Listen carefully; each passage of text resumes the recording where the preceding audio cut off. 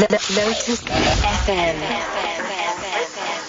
Lotus FM News with Navitha Gajraj.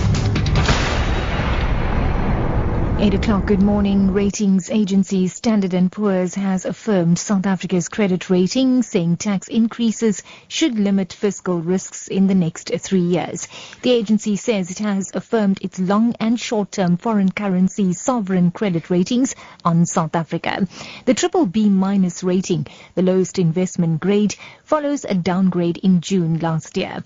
A peer, Fitch, affirmed its own BBB rating with a negative outlook last week. It says an inadequate and unstable electricity supply has led it to cut economic growth forecasts for this year and the next.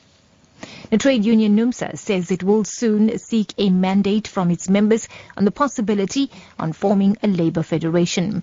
NUMSA's statement comes after it failed in its legal bid to participate in COSATU's special National Congress next month. The High Court in Johannesburg struck NUMSA's bid off the court roll earlier this week. COSATU says it will now forge ahead with preparations for the Congress. NUMSA General Secretary Irvin Jim says they are left without an option but to move on. We're a growing union. We've got 365,000 workers.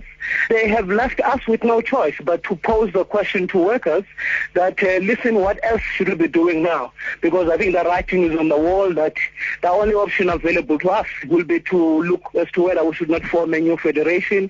And that's what our members must discuss and give us a way forward.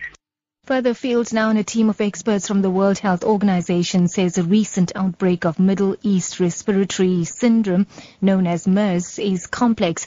Health experts say the virus is branching out to more avenues of contamination.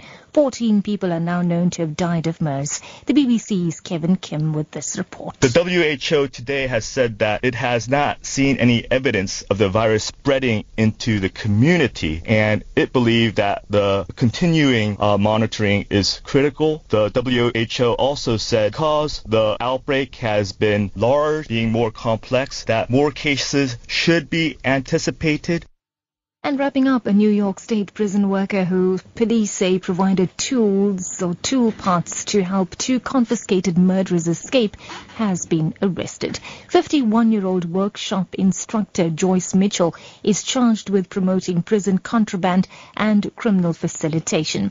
Richard Matt and David Sweat escaped a week ago using power tools to cut through their cell walls at the Clinton Correctional Facility in Dannemora. Major Charles Guest is from the New York State Police. She's been charged with promoting prison contraband, first degree, a Class D felony, and criminal facilitation, fourth degree, a Class A misdemeanor. This is one large piece of the puzzle in our quest to find these two escaped murderers. Today, our teams continue to search the area around State Route 374 in the town of Plattsburgh. That's the news at 8. Your top story this hour. Ratings agency Standard & Poor's has affirmed South Africa's credit rating, saying tax increases should limit fiscal risks in the next 3 years. For Lotus FM News, I'm Navitha Gajraj. I'll be back with the next update at 9 o'clock.